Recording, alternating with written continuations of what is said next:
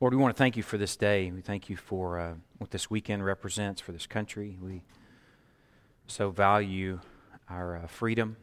We value those who have given their lives to achieve that and maintain it. And ultimately, we have to run to the cross and consider our ultimate slavery to this thing called sin and the liberty that you've given us in the work of the cross and in one who gave up his life for us. And Lord, I pray that as we remember those folks who have gone before us or gone beside us, who have given it all, that ultimately will run to the cross. Pray for the other churches in this community this morning, Lord. I pray especially for First Baptist Church and Terry Blankenship, just a burden for Terry and for his family to adore Christ and enjoy Christ, and for his teaching and preaching and pastoring and shepherding to come from that resource, and for him to be used as a tool for your glory. Lord, we pray for First Baptist Church and for the other churches in this community that will not rob your glory, that even for something like patriotism and being an American, that will ultimately place following Christ and being a Christian as paramount and most important. We pray that the people that gather corporately in the name of Christ in this community this morning, that we will ultimately lift up Christ and enjoy his finished work. I pray for First Baptist, Lord, that we will be truly teammates with them in a sweet work. Lord, in these next few minutes, I pray for a divine attentiveness that's beyond anything that I could muster, anything that a listener could muster. I pray for a work of the Holy Spirit in these next few minutes, that you'll make me really small and insignificant and maybe even foolish, that your glory can be on display, that truth can be revealed, that the gospel can be enjoyed, that your people will grow more and more captivated with the finished work of Jesus. Lord, we turn this time over to you for your glory. In Christ's name we pray. Amen. Excuse me. I should turn off my mic for that. Let me just give you one brief heads up before we jump into this message. We're going to jump into John chapter 13. A brief encouragement. If you need dancing girls and acrobats to pay attention, you're in trouble in the next few minutes, because I got no dancing girls. I got no acrobats. This is going to be a very, very challenging message for you to get. So if you don't have a Bible in your hand, if you didn't bring one, that's okay. If you don't even own one, that's okay, because that blue one in the seat back in front of you is now yours. You can grab it. You can put your name in the front. You can grab a pen and mark that thing up. Own that bad boy. That's the words of life, and today is where we're going. We're just going to be neck deep in this word today. So let's start in John chapter 13. Now before the feast of Passover, when Jesus knew that his hour had come to depart out of this world to the Father, having loved his own who were in the world, he loved them to the end. During supper, when the devil had already put it into the heart of Judas Iscariot, Simon's son, to betray him, Jesus, knowing that the Father had given all things into his hand and that he had come from God and was going back to God, this Jesus, he rose from supper. He laid aside his outer garments, and taking a towel, he tied it around his waist. Then he poured water into a basin and began to wash the disciples' feet and to wipe them with the towel that was wrapped around him. He came to Simon Peter, who said to him, "Lord, do you wash my feet?" And Jesus answered him, "What I am doing you do not understand now, but afterward you will understand." Peter said to him, "You shall never wash my feet." Jesus answered him, "If I do not wash you, you have no share with me." Simon Peter said to him, "Lord, not my feet only, but also my hands and my head." Jesus said to him, "The one who has bathed does not need to wash except for his feet, but is completely clean. And you are clean, Pete, but not every one of you." For he knew who was to betray him. That was why he said, "Not all of you are clean." When he had washed their feet and put on his outer garments and resumed his place, he said to them, "Do you understand what I've done to you? You call me teacher and Lord, and you're right, for so I am. If I then, your Lord and teacher, have washed your feet, you also ought to wash one another's feet. For I've given you an example that you also should do just as I have done to you. Truly, truly, I say to you, a servant is not greater than his master, nor is a messenger greater than the one who sent him. If you know these things, blessed are you if you do them. I'm not speaking of all of you. I know whom I've chosen. But the Spirit will be fulfilled. He who ate my bread has lifted his heel against me. I'm telling you this now, before it takes place, that when it does take place, you may believe that I am He. Truly, truly, I say to you, whoever receives the one I send receives me, and whoever receives me receives the one who sent me. After saying these things, Jesus was troubled in his spirit and testified, Truly, truly, I say to you, one of you will betray me. The disciples looked at one another, uncertain of whom he spoke. One of his disciples, whom Jesus loved, was reclining at the table close to Jesus. So Simon Peter motioned to him to ask Jesus of whom he was speaking. So that disciple leaned back against Jesus and said to him, Lord, who is it? Jesus answered, It is he to whom I will give this morsel of bread when I've dipped it. So when he had dipped the morsel, he gave it to Judas, the son of Simon Iscariot. Then after he had taken the morsel, Satan entered into him. Jesus said to him, What you are going to do, do quickly.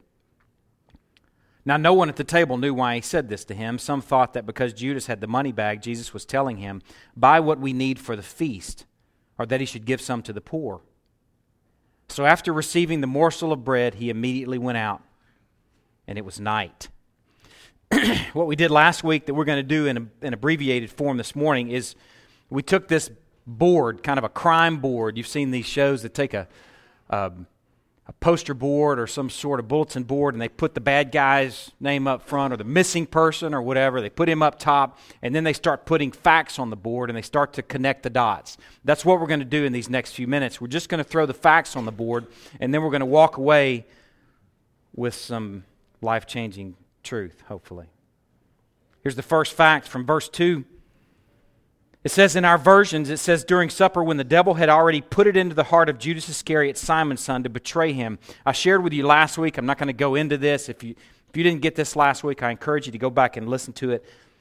The best early manuscripts point toward a translation that goes like this. The devil had already made up his mind that Judas Iscariot, Simon's son, would betray him. So the devil had a bullseye on Judas. That's the first thing we can put on the board right next to his picture. Second thing, we know that Jesus washed his feet. Jesus modeled love for his enemies. He put it on the board. Bam. We also know that Judas was not clean. It says there in verse 10 and 11. It says, And you are clean, Pete, but not every one of you. For he knew who was to betray him. That was why he said, Not all of you are clean. This guy you've got to appreciate, this Judas, had likely cast out demons in the name of Jesus Christ. He was sent with the others to preach. So he had likely preached Christ. His hands, these very hands that are going to betray him, that are going to accept the money from the Pharisees, are likely hands that also broke loaves and fishes on a hillside next to the Sea of Galilee. This guy had walked with the ministry for 3 years, but yet he was not clean. He sat there and had his feet washed by Jesus Christ, but he was not cleansed by the work of the cross. We also know from verse 18 that he was not chosen. He says, I'm not speaking of all of you. I know whom I have chosen, but the scripture will be fulfilled. He who ate my bread has lifted his heel against me. So Judas is not chosen. We also know that Jesus knew well in advance who was to betray him just from that passage, that the scripture will be fulfilled. The truth had already been exposed 500 years, 1,000 years, 1,500 years earlier, scripture that points to the reality that someone would betray the Christ. And Judas fits the bill. We also know that he had eaten the bread of the ministry for 3 years. He'd been part of the sweetest ministry that ever existed before or since. By the alpha preacher, the alpha shepherd, he had eaten the bread of the ministry. We know also from verse 21 that Jesus was troubled in his spirit, and he testified, Truly, truly, I say to you, one of you will betray me. That this King of Kings and Lord of Lords is troubled by this reality that Judas would betray him. Put it on the board. We also know that Jesus knew well in advance he would betray him. Earlier on in the book of John, he gives great detail about that. We also know from verse 22, it says the disciples looked at one another. This is after Jesus says, somebody's going to betray me. They look at one another, uncertain of whom he spoke. This alarming reality that this guy that they spent 3 years with, 24/7, who'd likely slept on the rock right next to him for 3 years, had shared meals together 24/7 for 3 years, and they didn't know who he was. They didn't know who the betrayer was. I'd like to think that Judas wore black, had a snarl on his face, just looked like a bad guy. I had these toys I played with when I was a kid, had Johnny West and all these other guys. There was the bad guy was Sam Cobra, and he was bad. I'd like to think that he looked like Sam Cobra, but I don't think he did. This guy looked like he was trusted. In fact, he was the treasurer. Insert organization X, and you're going to put the guy that you trust in charge of money. So this guy was maybe one of the most trusted among them. And then in verse 27, it says that Satan entered into him. And Jesus turned to, I don't know if he's turned to Satan or if he's turned to Judas or maybe both, and he says, what you're going to do quickly. Put those on the board. And then lastly, we know from verse 30 that after receiving the morsel of bread, this Judas, who'd walked with him for 3 years, that looked just like the rest of them, maybe the most trusted among them, went out, and it was night. I love John's writing, how he communicates. John's not a fact guy. Luke is the fact guy. Fact, F-A-C-T. You think I'm saying fat. He's like, how do you know Luke was fat? Fact. Luke is the detail guy. Man, look how long the book of Luke is. It's just full of all these details. John was not a detail guy. Yet he ends these details about Judas with, and it was night. I can't help but think that John, as he wrote these words, likely 60 years after this event happened, that he wasn't still dealing with heartbreak and heartache. Any of you that have ever had someone leave the table, whether it's a friend or a family member, leave the table of a marriage, leave the table of a family, leave the table of a ministry, you know the heartache I'm talking about. And you too could say, it was night. This must have been a painful time for John. Some additional details we know is that in the wee hours that Judas came back with the priests, the Pharisees, some of the priests and Pharisees, some of the Sadducees, and some soldiers to apprehend Christ at the Garden of Gethsemane. We also know that he betrayed him with a kiss. Put them all on the board. And lastly, we know that Judas was so overwhelmed with guilt, and I'm going to call it worldly regret. It's not repentance. Those are two different things. We're going to talk about that next week. He was overwhelmed with worldly regret, so much so that he takes the money back, he throws it at their feet, and then he goes and kills himself. We put all those details on the board.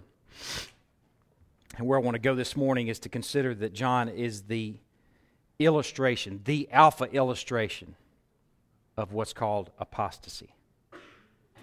I mentioned it to you last week, and I said, listen, this is not some lame academic word. This is a word that all of us should be acquainted with, this word apostasy. If you did your homework, you're familiar with this. If you didn't, I'm going to help you with your homework. Apostasy, just defined right from dictionary.com, the abandonment or renunciation of a political or religious belief. And in our case, it would be faith in Christ. Abandonment. Renunciation. Other key words that I found were the words desertion. He deserted the table. Another word I found is the word departure, which that's what he did. He walked out of the room and left the table. Another word I found is to forsake. That's apostasy, is to forsake. And interestingly enough, another word I found is the word renegade. To go rogue. To go renegade, to go operate on your own plan is to depart from the table. And this Judas, man, he demonstrates departure and abandonment from the table. He is the alpha premium illustration of apostasy. He ate the bread of the ministry for 3 years. He was not chosen. We're also going to deal with that next week. He had an appointment with betrayal. He had a bullseye on him. And even the sweetest ministry that has ever existed before or since couldn't turn him. He is the picture of apostasy. Turn to the book of 1 John. In these next few minutes, we're going to gnaw on a passage of Scripture that I think we can't get in John's head. This is the same writer of the book of John. Likely the same writer of the book of Revelation. We can't get in John's head to know what John is thinking. All we can see is what John says.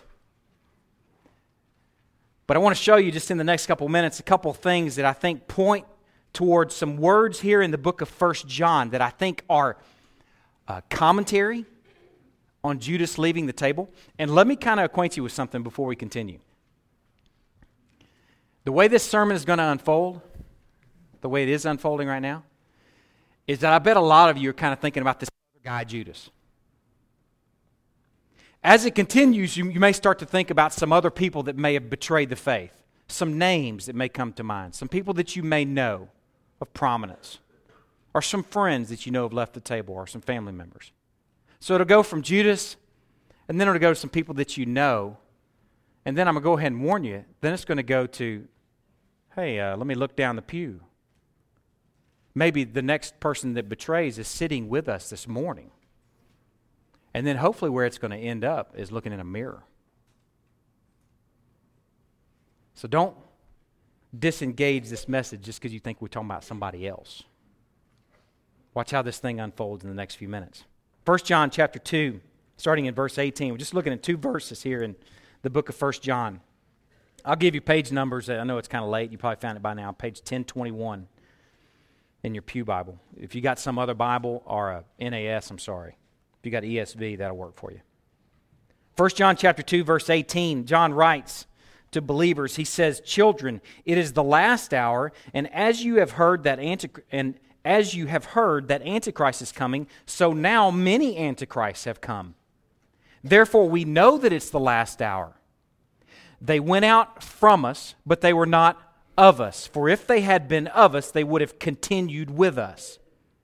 But they went out that it might become plain that all are not of us." Now let me take you to a couple of indicators to me that tell me that John, we can't get in John's head. But a couple of signs that tell me that John is likely thinking back 60 years earlier to what he saw develop in the upper room with Judas and what he saw in the remaining hours, the final hours of Christ's life up into the cross in Judas. I think he's got Judas on his mind. Here's a couple of indicators. First of all, in John chapter 12, and really frequently throughout the book of John, Jesus is referring to his time. Up to John chapter 12, he's saying, my hour hadn't come yet. My time hadn't come yet. It's not time yet. And then in John chapter 12, he says, now is the hour. Now is the time. And then here in 1 John chapter 2, verse 18, he says, it is the last hour. Same language. It is the last hour. He says it again at the end of that verse. Therefore, we know that it is the last hour. He's connecting. I think there's a connection between the last hour of Christ and the last hour of what he perceives as the faith. The people of God continuing in the journey of faith. Something else that's an indicator, over there in John chapter 13, a passage that we just read, that long passage, it ended with, and he went out and it was night. And then here in 1 John, he says here in verse 19, they went out from us. Now, went out, I'd like to think that this is some kind of high-speed Greek word that's only used twice in the Bible, and it's there and over in John chapter 13. It's not that streamlined, not that cool. It's just they went out. But it's not so common that John uses it all over the place. And the same language, the same sort of context where it sounds like someone is leaving a table, someone is departing a ministry, and it's the last hour, tells me that he's got this on his mind as he's dealing with these antichrists. So what I want to do in these next couple minutes is unpack 1 John chapter 2, verses 18 and 19. I've been trying to figure out, am I preaching 1 John chapter 2, verse 18 and 19 this morning, or am I preaching John chapter 13? And the answer is yes. So let's do it. First of all, children. There's obviously an affection there where John is referring to these people, these believers, as his own children. He says, this is the last hour. If you're acquainted with your New Testament, you know that frequently writers will refer to things like that, indicating that they must have thought that Christ was to return in their lifetime. I think that John was thinking that. And I believe that believers over the ages have thought the same thing. He's going to return in my lifetime. And here's the way to discern and interpret these references to the last hour. Consider these things. Time marked off so consistently, the redemptive story where God is unfolding this redemptive plan, marked off so consistently up into the cross. Some people have dated the flood about 2500 BC. We date Abraham about 2000 BC. We date Moses about 1500 BC. We date David about 1000 BC. You see 500-year increments. I mean, that's roundabout. 500 BC is the Babylonian exile. And then 0 is Jesus. This redemptive pattern that unfolds almost like a march step, like they're just in step, and then it's bam, bam, bam, and then the cross, and then nothing. 2,000 years of everybody going, it's the last hour, it's the last hour, it's the last hour. How do we reckon with that? How do we deal with that? Has He forgotten us? Should we sit back on flowery beds of ease and say it hadn't happened for 2,000 years? Or how should this impact the saints right now? Listen to these words from a guy named John Henry Newman in the 1800s. This explains it so beautifully. Remember, if you're lazy and you need dancing girls, you're bumming. If you're engaging and you're hungry and you want to eat something that will impact tomorrow and next week, then engage with me. Listen what he says in dealing with this, the last hour. He says, for so it was that up to Christ's coming in the flesh, the course of things ran straight towards that end. 2,500 years. 2,000 years BC, Abraham. 1,500 years BC, Moses. 1,000 years BC, David. 500 years BC, Babylonian exile. The course of things ran straight toward that end, nearing it by every step. You hear him in step? But now under the gospel, that course has altered its direction as regards His second coming, and it runs not toward that end, but along that end and on the brink of it. And it is at all times near that great event, which did it run toward it, it would at once run into it. Christ then is ever at our doors.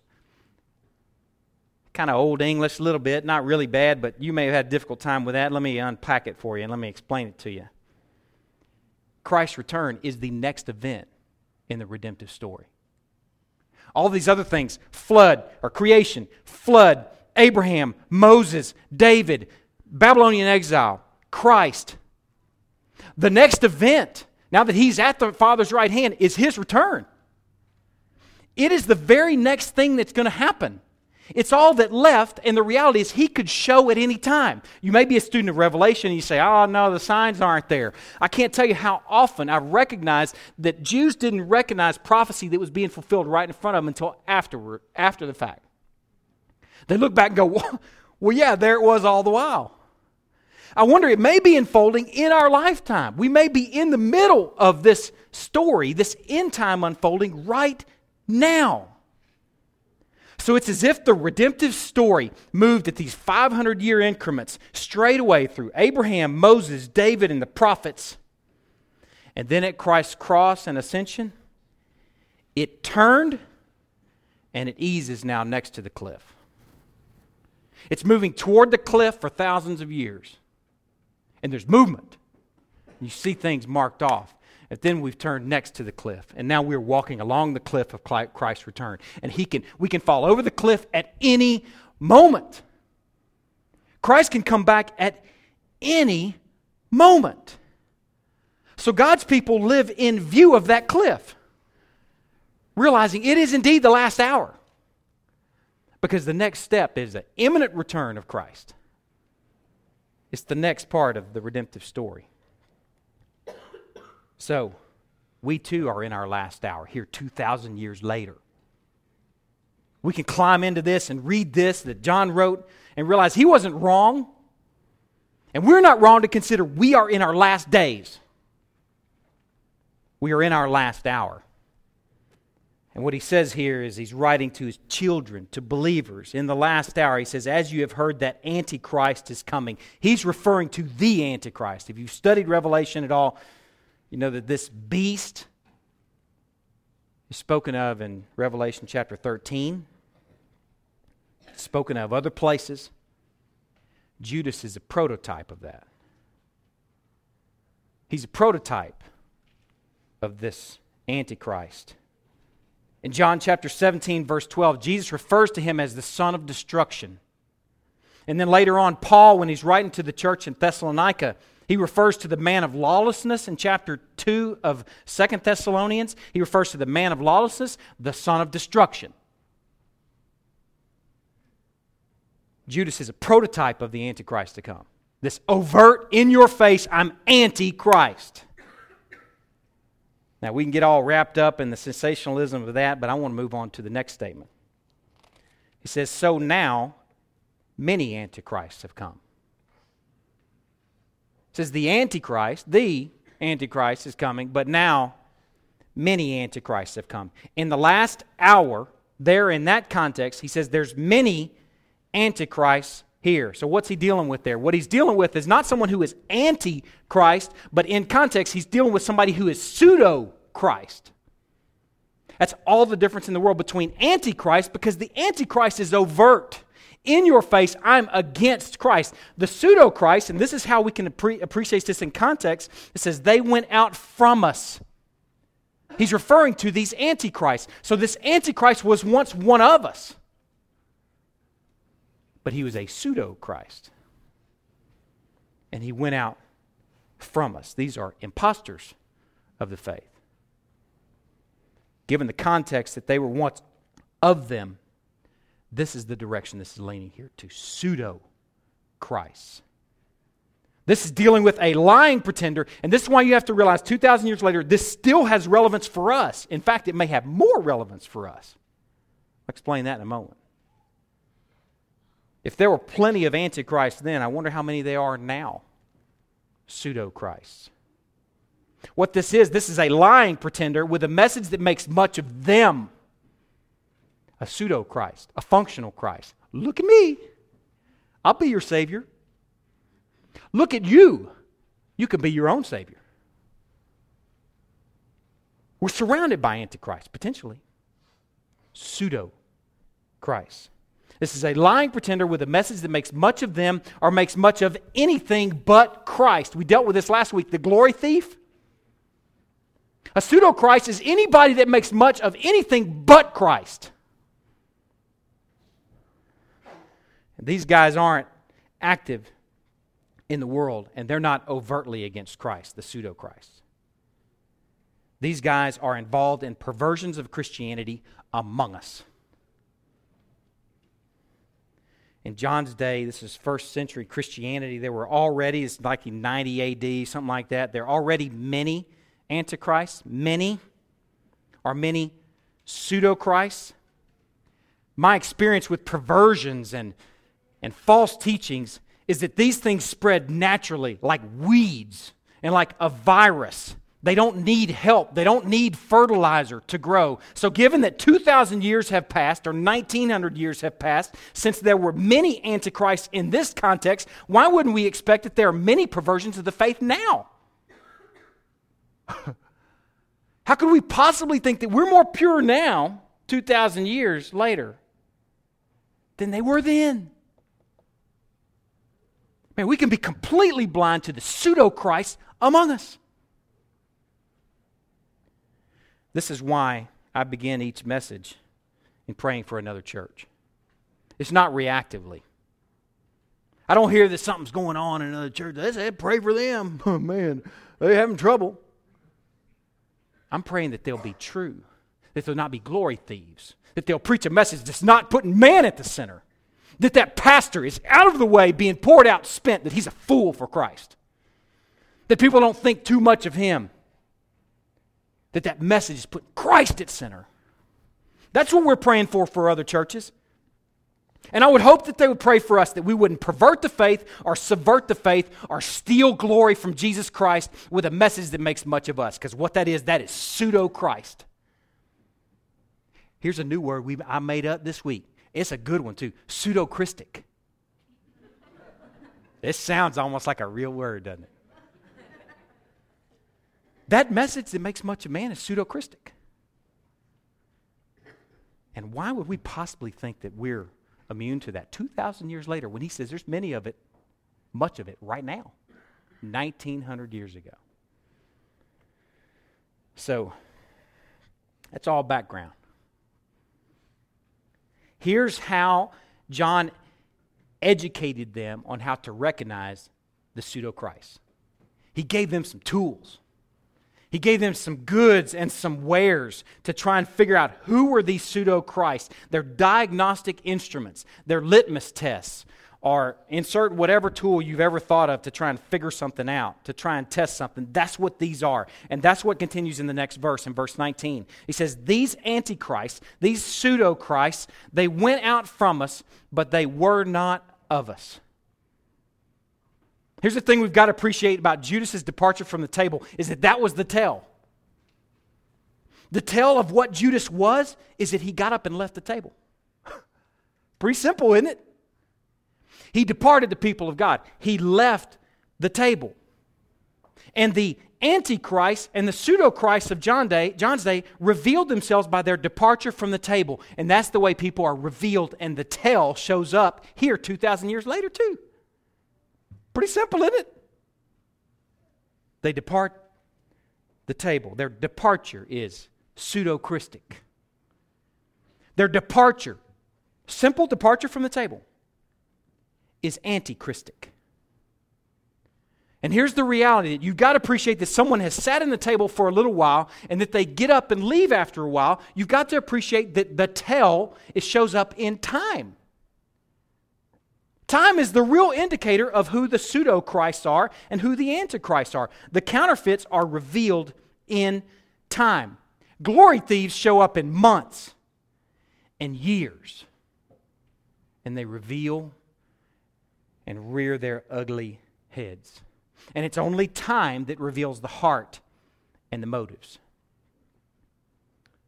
Jesus spoke to this when he was speaking about the Pharisees. He said, beware the leaven of the Pharisees, which is hypocrisy. Speaking of their hypocrisy, he says, nothing is covered up that will not be revealed, or hidden that it will not be known. They'll show up in time. We'll figure out who they are and what they're about in time. There's nothing concealed that won't be eventually disclosed. All things will be revealed. That passage goes on to say even your thoughts will be shouted. Hello, bad news. Even the things that you say in private, the things that you and your wife talk about, running other people down, that's going to be shouted from the rooftops. All will be revealed, and the revelation of the disingenuine for us is their departure from the table.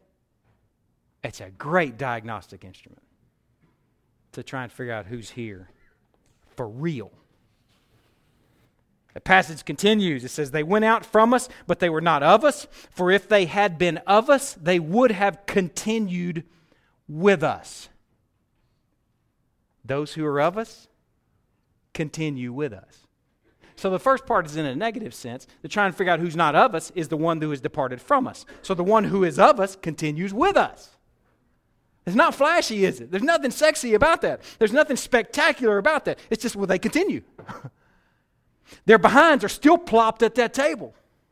They're still gnawing on the nourishment that Christ provides. That's the tell of being truly His. And Judas did not continue with them. In his case, he departed for money. We spent some time in Matthew chapter 13 a few years ago, and we considered a parable there in Matthew 13. Matthew 13 is this series of parables. They're called the Kingdom of God parables. And they just tell people, the reader, the one who gnaws on it, they help you understand how things work. And one of those parables has to do with sowing. He says a sower goes out into the field and sows. And he sows some seed, and some of it goes on wayward soil. This is the path, the beaten path. Some of it goes in rocky soil, which is shallow, and some of it goes into thorny soil, and then yet some of it goes into good, rich, healthy soil. He goes on to interpret that and explain that and expose that as the wayward soil being the seed that hits on this uncultivated ground where the birds, being Satan, comes and grabs that seed and it never finds purchase. And then the rocky soil is the shallow stuff that doesn't have deep roots, so when the sun comes out, it just scorches it and burns it up. And that would be tribulation or distress or difficulty of the faith. That's the sun coming out and scorching it. But then that third soil is the thorny soil. It's weedy soil. Where seed hits this soil that looks just like the rest of the soil, but turns out there was a bunch of seed for weed in there too. So when the proper seed came up, it sprouted and looked like, hey man, great, we've got life. But turns out there's weeds surrounding it, and the weeds come out too, and they choke that soil. And the way they choke it is the cares of the world and the deceitfulness of riches. In 5 years, I've seen it over and over again. The cares of the world and the deceitfulness of riches draw people from the table. That's what happened with Judas. The deceitfulness of riches drew him from the table. In Mark chapter 13, Jesus says, the one who endures to the end will be saved. That's the good soil. There's no cares of the world. There's no deceitfulness of riches. There's no tribulation that can scorch it. Man, it's there. That behind is plopped. You can't wrestle that person from the table because they got kung fu moves, man, and they're hitting you in the face, in the throat. Get away from me. I'm stuck at this table. I'm not getting up. The one who endures to the end will be saved. He shared that in the context of the end times, the context of suffering, where the people of God will be beaten, where the people of God will be betrayed by their own family members, where the people of God will be hated. He says, but the one who endures to the end will be saved. So it's the one who sticks is the one who's saved. Now, this is not because salvation is the reward for sticking. This is because sticking is the hallmark of the saved. It's the tattoo. You pull their arm up and you go, sticking. I'm not getting up. Nothing in the world, no care of the world will draw me from this table. Opportunity for promotion, opportunity to work every Sunday when the people of God gather. No thanks. I don't need that money because the people of God are at the table.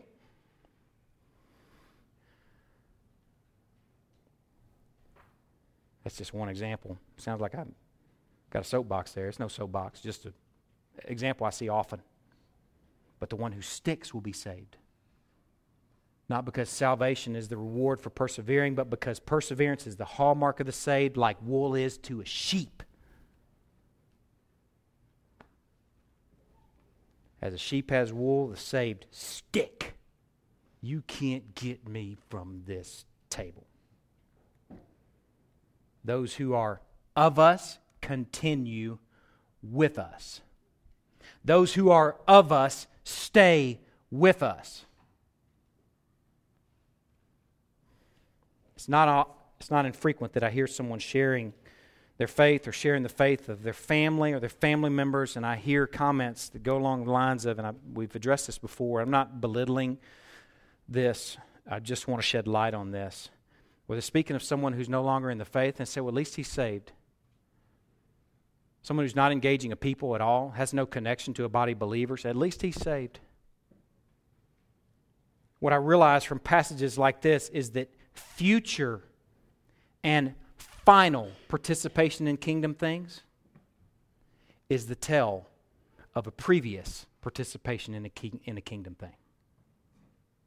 And I don't mean future or final. I mean future and final participation in kingdom stuff, in the things of God, in the pursuit of Christ, is the tell of whether there was ever really a true engagement in the first place. You want to know if somebody's saved? Or you wonder if you're saved? You wonder if a family member's saved? Don't land in that place. I think he's saved. I already know he's saved. Because time will tell. In the future and in the final. to their last breath, he who endures to the end will be saved. Hebrews chapter 3, verse 14 says, we share in Christ. Listen to this. Those who are on flowery beds of ease, listen to this. It says, we share in Christ if indeed we hold our original confidence firm to the end. It doesn't sound like something we can just get on and get a check in the block. Okay, I'm saved, we're square. We are being saved. And the tale of those who are truly His, the tale of the sheep, the wool of the sheep, is that till the very last breath, they are, what's the word here? Firm to the end. We won't get up from the table for any circumstances. No, sir, no, ma'am, I'm not leaving this table. The last thing he says there in verse 19, he says, but they went out, those antichrists, those pseudo-Christs, that it might become plain that they all are not of us. I got to clarify that us is the church. Us is not just kind of this group of people that throw around the name of Christ and say, yeah, I'm a believing or I'm a believer. Us is the people of God. The people of God is the church. Is it Crosspoint only? I hope not. I hope there are a lot of churches as referred to this us here in this community. But you've got to appreciate that that is the church, the believers, the people of God. There are no free agents. There are no renegades. Remember that word? Rogues. There's no place for the rogue or the renegade. You may wonder why we put such emphasis on membership, because identity with a people, accountability to a people matters. That's the us that he's referring to here. They went out from us to make it plain that they were not of us.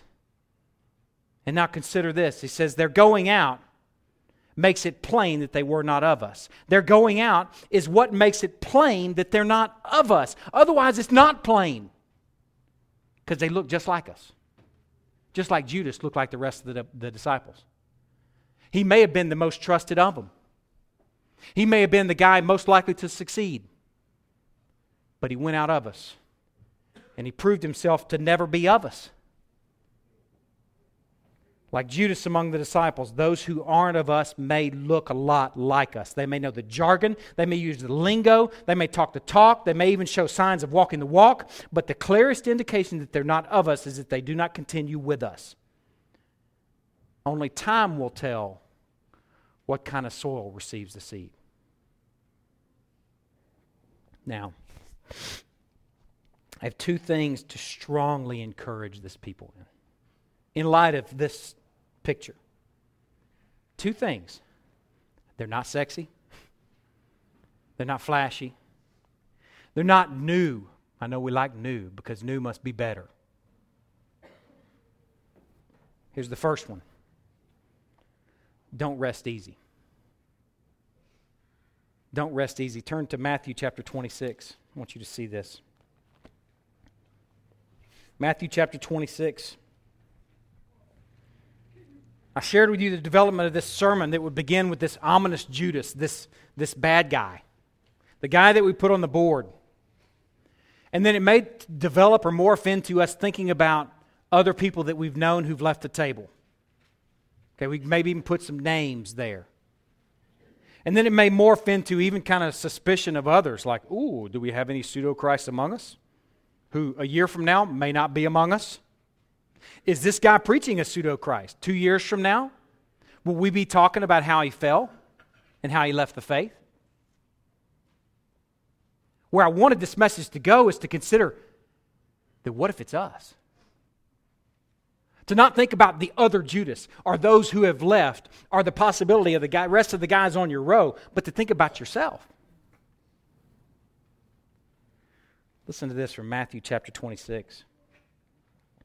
This is a parallel passage of the John chapter 13 evening, the upper room dinner. Listen to what it says. It says, when it was evening, he reclined at the table with the 12, and as they were eating, he said, so he'd likely just washed their feet. He said, truly I say to you, one of you will betray me. And they, okay, we're going to find out if they was just a couple of them. Maybe it was a couple that felt like they had a bad day or they kind of weren't really keen into this Jesus thing. And they were very sorrowful, and they began to say to him, one after another, "Is it I, Lord? Is it I?" It goes on to say that Judas asked that question too, and that he responded there in verse 25. It says, "You have said so."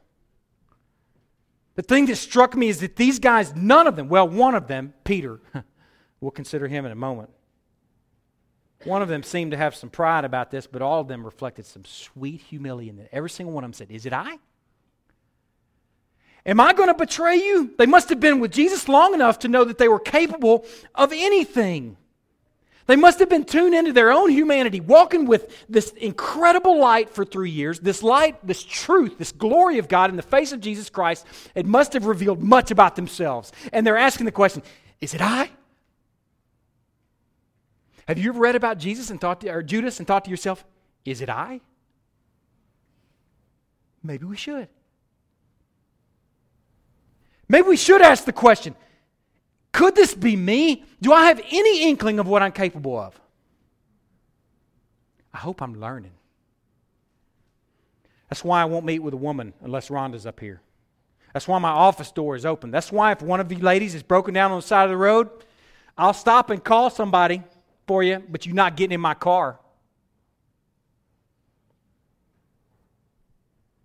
I don't even know what I'm capable of. I don't even handle the money. I don't want to handle the money.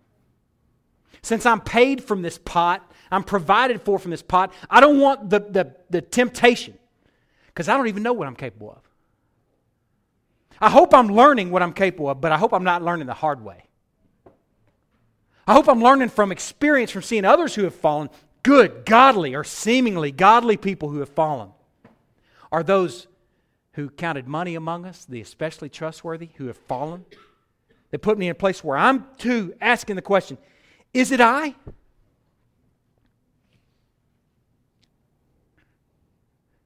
I think fear and trembling, a proper fear and trembling, comes from knowing what you can fall to. Dependence and neediness comes from an awareness of your frailties. Here's a couple of passages I'll share with you. You don't need to turn there, just listen. Just listen to these couple of passages. I bet you've heard them before. Proverbs chapter 11. When pride comes, then comes disgrace. You remember what Peter said? I will never betray you. Cock-a-doodle-doo, Peter. I'll never betray you. You're talking about somebody else this morning, Ben. Okay, Peter. Cock-a-doodle-doo. Man, I hope if anything, if we walk away with anything this morning, it's a bunch of people that are walking away and going, is it I? Am I capable? Proverbs chapter 16, verse 18. Pride goes before destruction and a haughty spirit before a fall. Romans chapter 7. You don't need to turn there. I'm going to get there quick. I'm going to share a passage with you from a guy that I'm thinking if there ever was somebody that rated being proud or rated feeling pretty doggone secure in who he was, hey man, I got it going on.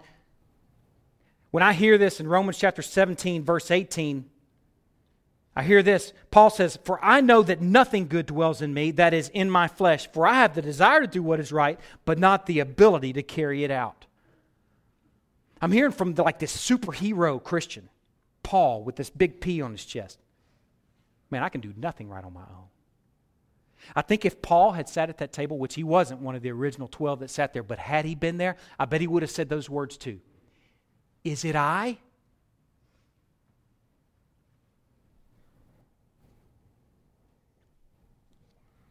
I'll share a passage with you and then I'll move on to the next encouragement. This passage is in 2 Corinthians. You don't need to turn there unless you want to. Make a note of it. 2 Corinthians 13:5. Paul writes to this church in Corinth. He says, examine yourselves. He doesn't say, hey man, rest easy. Look in the front of your Bible where it's signed, where your pastor signed on the day you were baptized. I don't want to settle you about your concern about the faith. Instead, he says, examine yourselves to see whether you're in the faith. He says, test yourselves. Or do you not realize this about yourselves, that Jesus Christ is in you, unless indeed you fail to meet the tests? It sounds like Paul is encouraging us to ask the question, is it I? The second thing, it's not flashy, not sexy. The second thing I'm going to encourage you in, first is don't rest easy. The second thing is to just continue. High speed, isn't it? New and spectacular. Continue. Man, my pastor told me to continue today. Boy, that's just revelation. That's all it is. But the character of it is about how it's coming across right now. It's routine. It sounds mundane. It sounds so ordinary. Continue is born out in tomorrow and Thursday and next Sunday. And then the month after that in June. And in 2009, continue is born out. It was in a passage we just looked at in 1 John chapter 2. They went out from us, but they were not of us, for if they had been of us, they would have continued with us. So if you're asking the question, is it I, which I hope we all are asking, the response will be, I don't know. But I'm going to continue. There's tomorrow. And there's next month, and I'm just going to cling to Him and try and continue, because it's sort of like the faith that it's not spectacular, it's not flashy, it's discreet and daily and often mundane. That's why it's not new and flashy. Just continue. Now here's a medley of continuing. I'll share with you the passage, but don't turn there unless you really need the visual. Acts chapter 14, verse 19 says this. Listen. The Jews came from Antioch and Iconium, and having persuaded the crowds to stone, or they stoned Paul and dragged him out of the city, supposing that he was dead. Paul gets stoned. The same guy that said, I don't know what I'm capable of. It says, but when the disciples gathered about him, he rose up and entered the city, and on the next day he went on with Barnabas to Derbe. He got stoned with rocks, and he's standing up, dusting himself off. Okay, let's go to Derbe, Barnabas. And listen to what it says. When they had preached the gospel to that city and had made many disciples, they returned to Lystra and to Iconium and to Antioch, strengthening the souls of the disciples. And how did they strengthen them? By encouraging them to continue in the faith. There it is, flashy and spectacular, isn't it? Hey guys, just continue.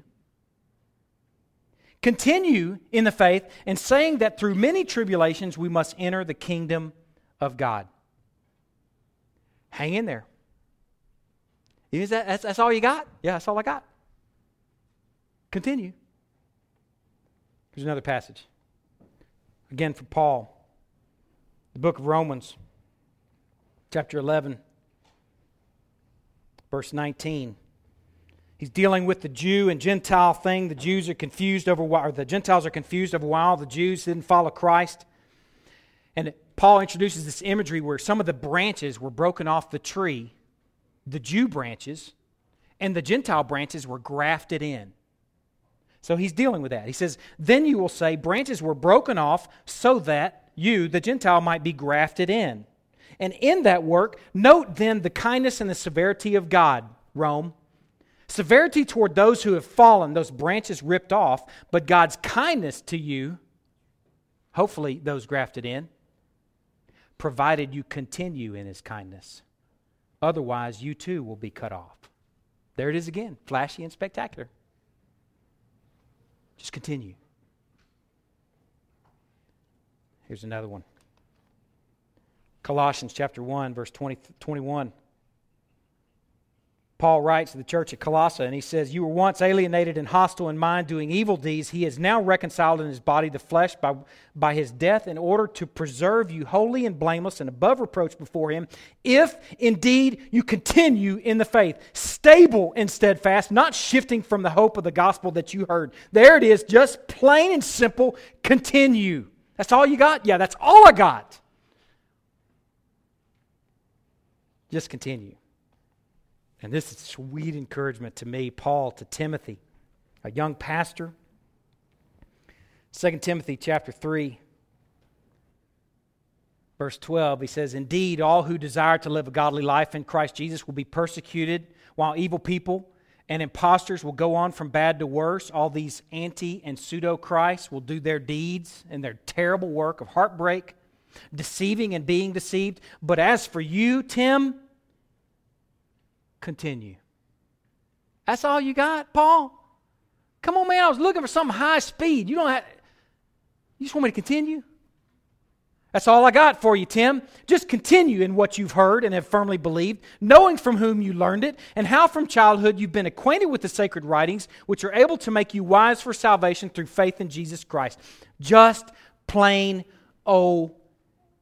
continue.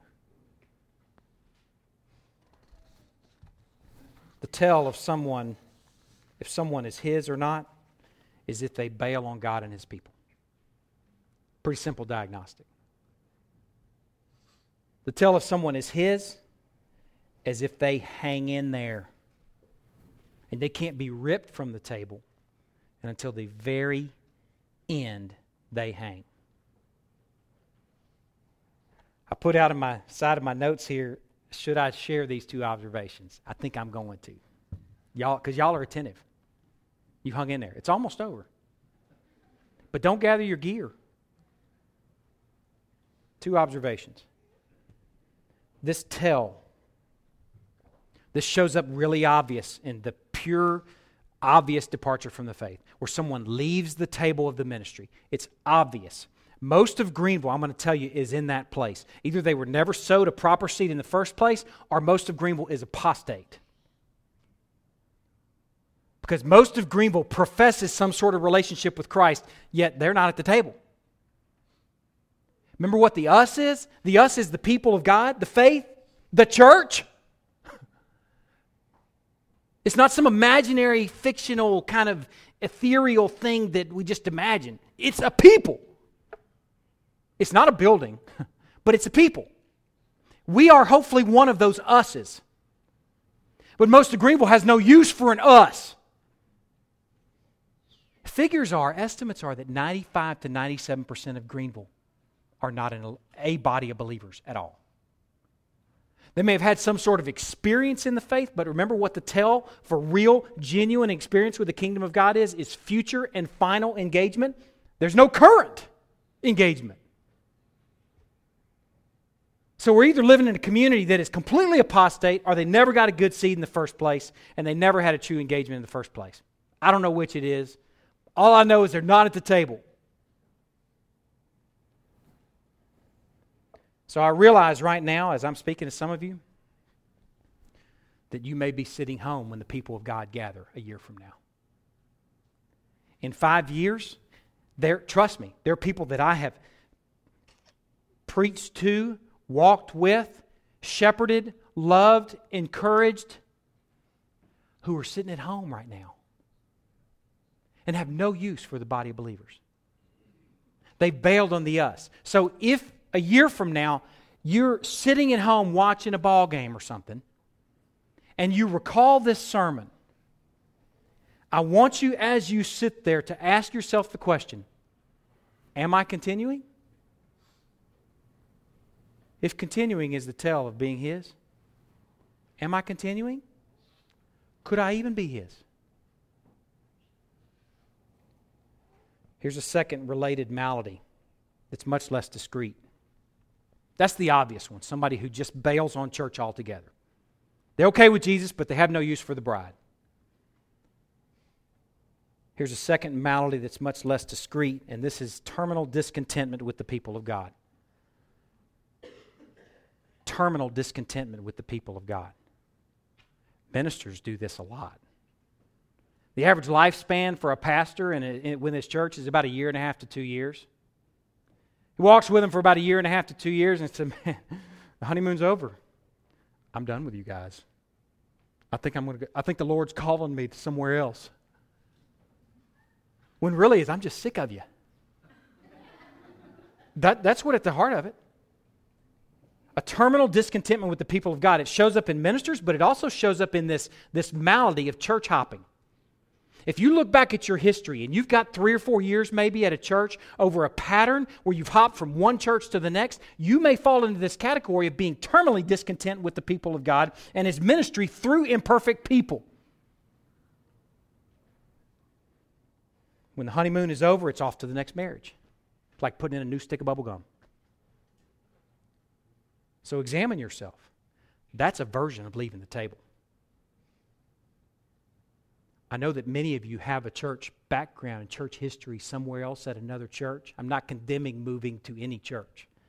But I'm saying if there's a pattern, be alarmed, please. The people of God, just plain old simple. Continue. I've been wondering why God timed this message when He did. I've talked with folks about this recently. I talked with the staff. I talked to some of the elders about this. My observations. I've wondered why God timed this message when He did. And I think His timing is so perfect because what I'm seeing is I'm seeing tired eyes and the 1,000-yard stare in many of the faces of this people. I am. It's not every face. But tired eyes and the 1,000-yard stare in many of the faces of this people. I'm seeing shepherds out of breath who in January started shepherding maybe for the first time. And here in the end of May, they're going, dude, I'm spent. I'm worn out. This is hard. And I'm seeing wives who've been rooting for him all through the spring, on the winter into the spring, who are also just pretty doggone tired and worn out because they've been stretched like they've never been stretched before and trying to follow a knucklehead's leadership. Like the Bible says. I'm seeing the effects of gas prices. I feel it too. Especially you guys that are commuting, man. I see it in your eyes. You're hurting. Gas prices, the cost of living. I'm seeing business dealings just taking its toll on people. I'm seeing the challenges of the ministry take its toll on me. Here's where I really wrestled in these next few minutes, these next few observations, because I'm going to be just especially genuine with you guys. I'm feeling the toll on me too. This is the hardest thing I've ever done is leading a people in the faith. I've led Marines in harm's way, where you're getting shot at and you're shooting back. That's easier than this. Because then the enemy's obvious. Even though they're sneaky, they don't compare to the wiles of the devil. And when somebody's injured, it's obvious because there's blood going whoosh. It's not so obvious when we gather right here. I don't know who's injured. I don't see somebody missing an arm. Leading Marines in harm's way is much easier than leading God's people. It's taken its toll on me in 5 years. It's taken its toll on my wife. Big time. When I hurt with her 4 other people, Christy hurts. And before long, we're both hurting so much we got nothing for each other. I got nothing for you, babe. Then there's our kids. Personal thing. We're feeling the toll of their vision. We spent Thursday afternoon with blind services, and I'll just tell you, working with state agencies is no fun. Because the turnover rate is about as high as you could possibly imagine. Just about time you get to know somebody, think you're making progress, it's somebody new. And they know nothing. In fact, not only do they not know you, they don't know anything about their job. And you're wondering, are you getting paid? Did you get any training for this? We're fumbling our way through trying to teach them what they'll need to function in a sighted world. All the while, personal note too, all the while we're under the scrutiny of the eye of the critic.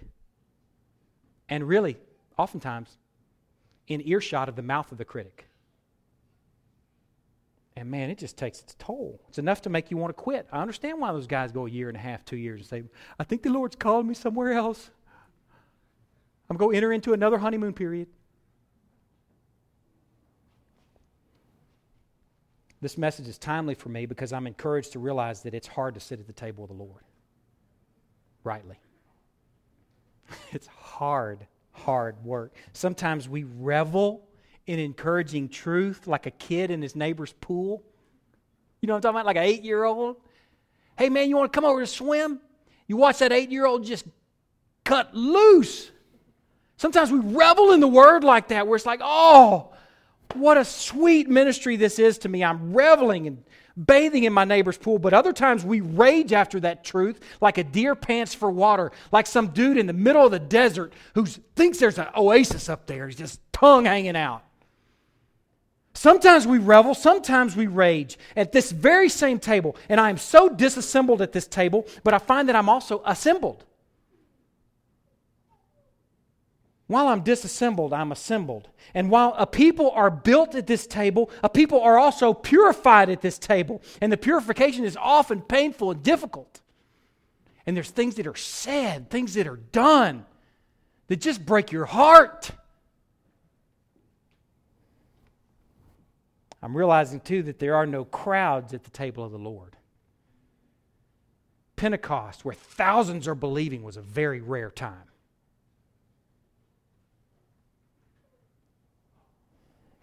What seems to be at the Lord's table is a committed few who are ready to die daily for a Lord that's worth it. I'm so encouraged by a message like this because it propels me and compels me forward into Monday morning study. It propels me and compels me forward into next Sunday standing up here. A message like this with just good old simple continue propels me and compels me into June and the next 5 years of ministry. It compels me and propels me into the next 10 years of parenting, the next 13 years of marriage, and the next 34 years of following Christ. I hope and pray. And it's not flashy and it's not spectacular. It's just plain old continue. It's a daily question. Is it I?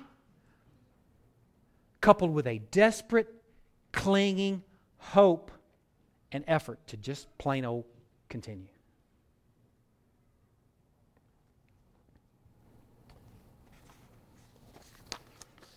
We're going to sing one song. Don't move. Hear the words to this song we're about to sing corporately. Come thou fount of every blessing. Tune my heart to sing thy grace. See who the verbs, who they come from? This is a song, Godward. Come thy fount. Don't move. Come thy fount of every blessing. God, tune my heart to sing thy grace. Streams of mercy never ceasing. Call for songs of loudest praise. God, teach me some melodious sonnet sung by flaming tongues above. Praise the mount. I'm fixed upon it, mount of thy redeeming love. Here I raise my Ebenezer. Hither by thy help I come. And I hope by thy good pleasure safely to arrive at home. Jesus sought me when a stranger, wandering from the fold of God. He, to rescue me from danger, interposed His precious blood. Listen to this last verse. Oh, to grace, how great a debtor daily I'm constrained to be. Let thy grace, Lord, like a fetter. You don't know what a fetter is. Fetter is like a rope. It's like a string. It's what you use to tie a horse to a hitching post. And we're asking, God, let your grace, like a fetter, bind my wandering heart to thee. Lord, this song is basically saying, Lord, tie me to the table. Fetter me to the table. Lord, chain me to the table. Lord, superglue me to the table. Bungee cord me. Whatever it takes, tape me to the table. Please bind my wandering heart to thee because I'm prone to wander, Lord. I feel it. I'm prone to leave the God I love. Is it I? Here's my heart, Lord, take and seal it. Seal it for thy courts above. Let me pray. Lord, teach us to continue. Teach us to continue when we rage and not to just live from one revel to the next. Teach us to be purified in the raging. Lord, we confess, like the tone of this song, that we need you to fetter us to the table. We need to be tied to it, chained to it, bungee corded, taped to it, because our hearts wander. Lord, I pray that 5 years, 10 years, 20 years from now, if you haven't returned, that unless someone dies or unless they have to move due to some sort of job situation, even then, I pray that they're still at the table, a good, Christ-centered, Christ-exalting, word-feasting, word-exposing table that's not making much of man like a pseudo-Christ. Lord, we beg for that. I beg for this people in this room that are in earshot of this prayer that they will be fettered to the table and bound. I pray that for myself. I pray that for my Christy, for my Evan, for my Luke, and for my Daniel. Bind us to you, Lord. In Christ's name we pray. Let's worship in song.